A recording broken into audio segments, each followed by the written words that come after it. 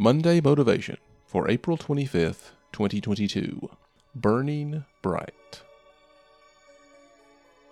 Thanks for joining me for Monday Motivation. I hope you're encouraged to be a doer of God's Word this week.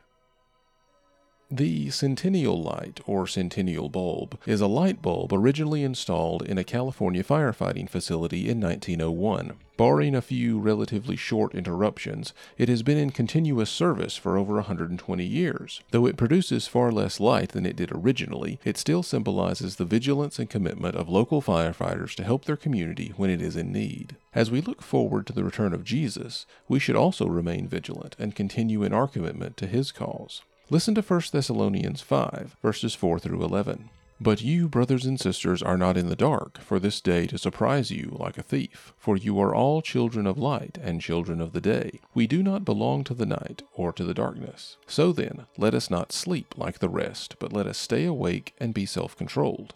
For those who sleep, sleep at night, and those who get drunk at night. But since we belong to the day, let us be self-controlled and put on the armor of faith and love and a helmet of the hope of salvation. For God did not appoint us to wrath, but to obtain salvation through our Lord Jesus Christ, who died for us, so that whether we are awake or asleep, we may live together with Him. Therefore, encourage one another and build each other up, as you are already doing.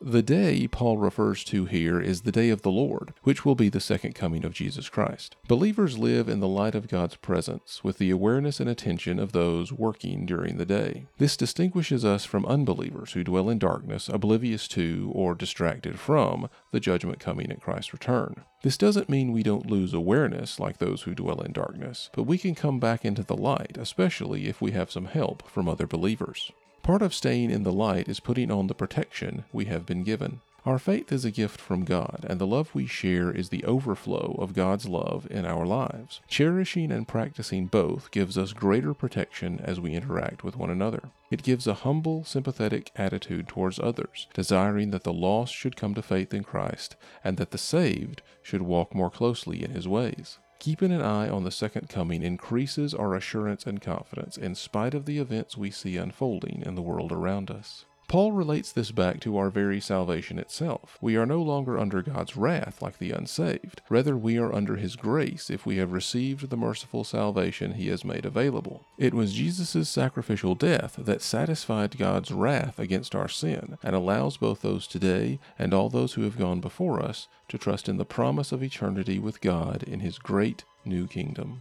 So come alongside those around you. Let us help each other walk the path of this life well, seeking to enable and equip each other for the work God has for us. Let us work as long as there is daylight.